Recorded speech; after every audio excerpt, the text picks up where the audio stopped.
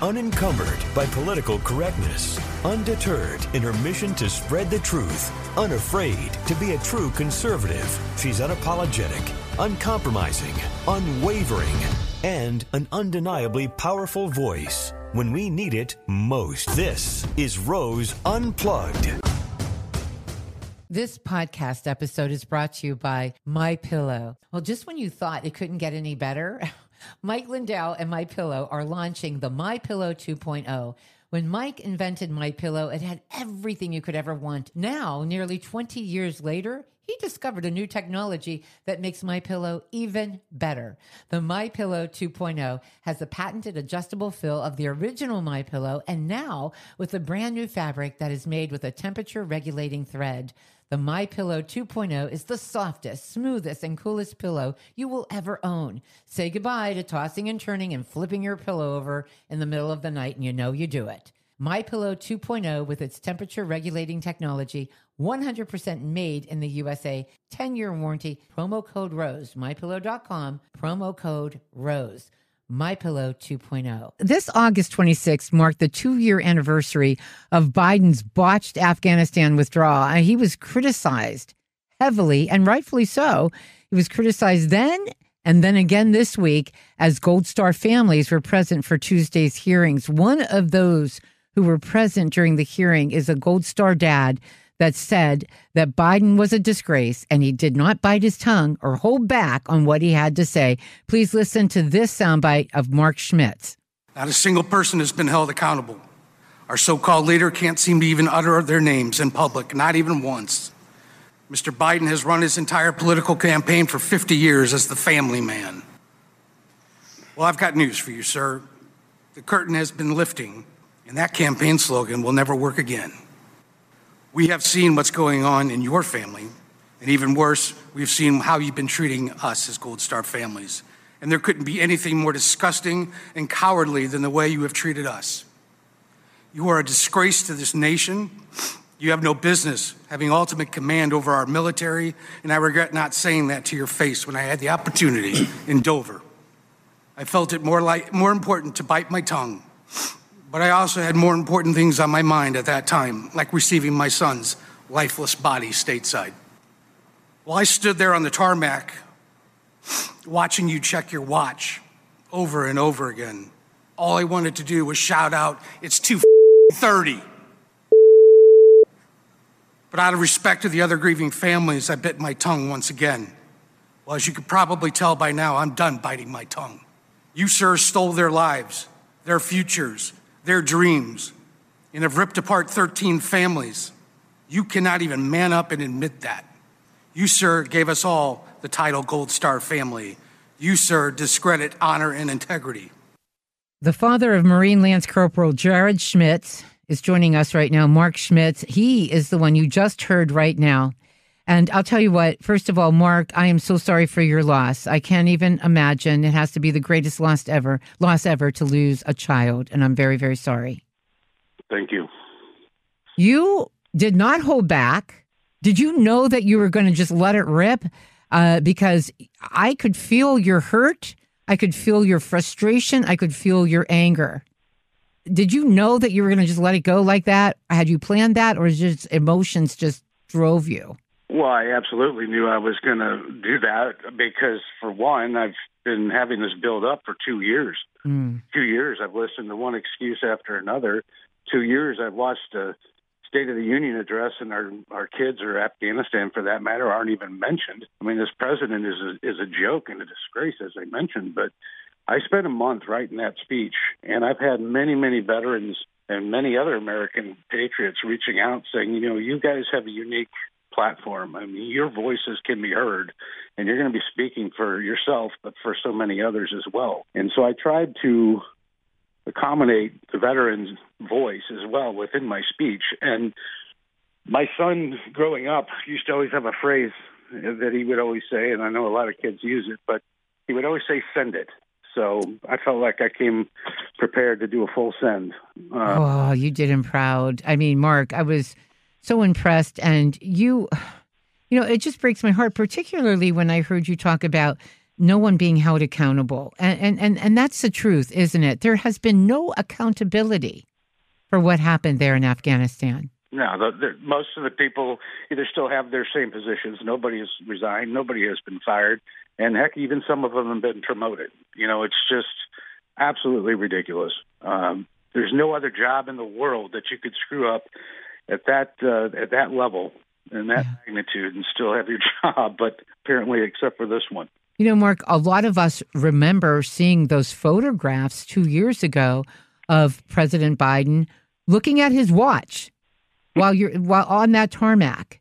And that was one of the things that as a grieving parent, to see him looking at the time instead of being in that moment, that solemn moment, it's just, I almost want to cry right now just thinking about it. And I think all of us remember that photograph. Well, I watched and witnessed the first four caskets coming off that plane. And after each one would pass by him and they were loading it into the van, I would look at him and he would look at his watch the first four times.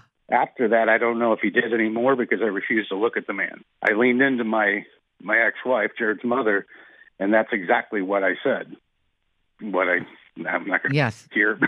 I know we can't say it again, but yeah, you let him know exactly what time it was and exactly what kind of person he was.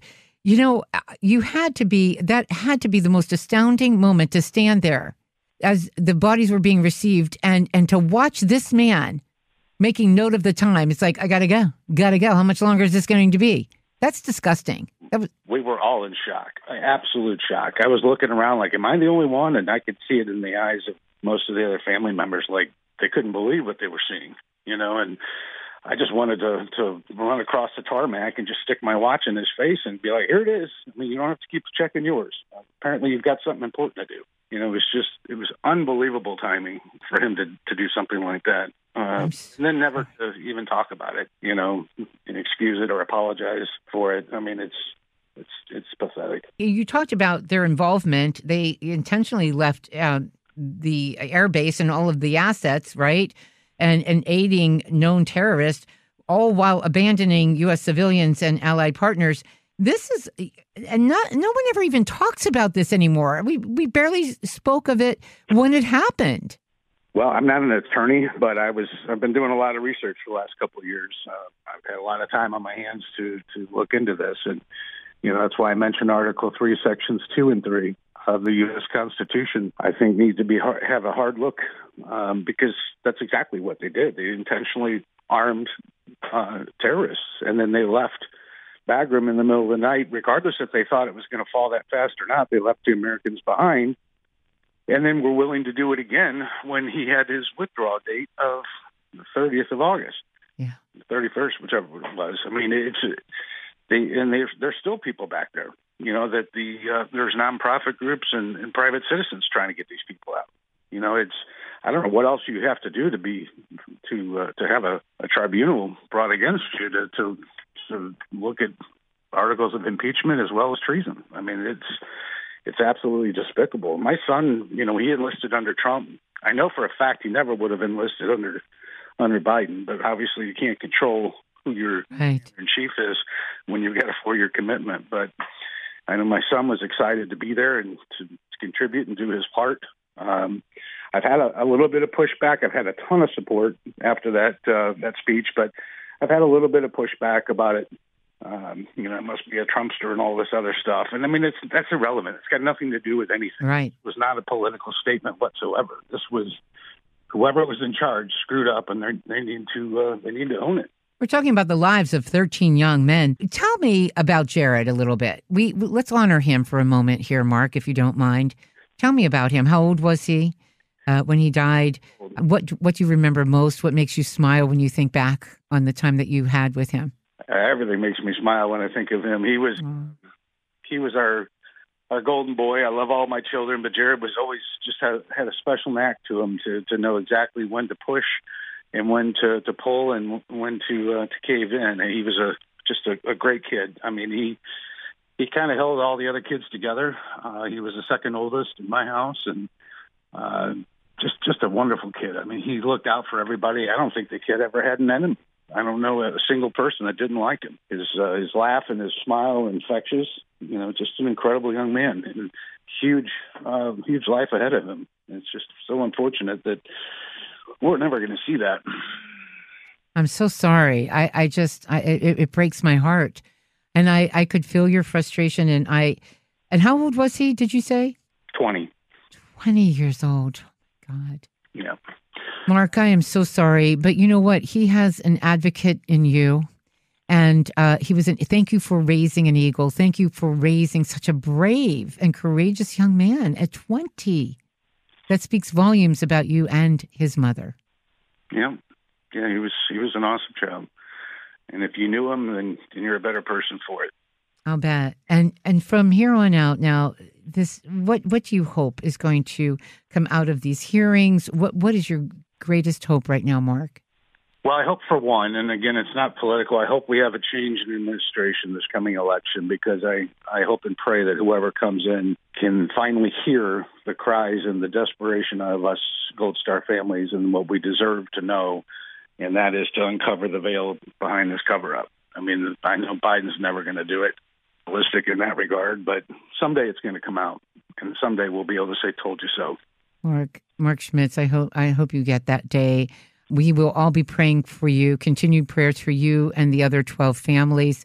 God bless you. Thank you for your courage, sir. We can certainly see where Jared got his. Thank you for joining us today. Thank you. Take care. Please keep Mark, his family, and the other 12 families in your prayers. How frustrating, how sloppy that job was. It's just, it's a shame. It really is. It's shameful.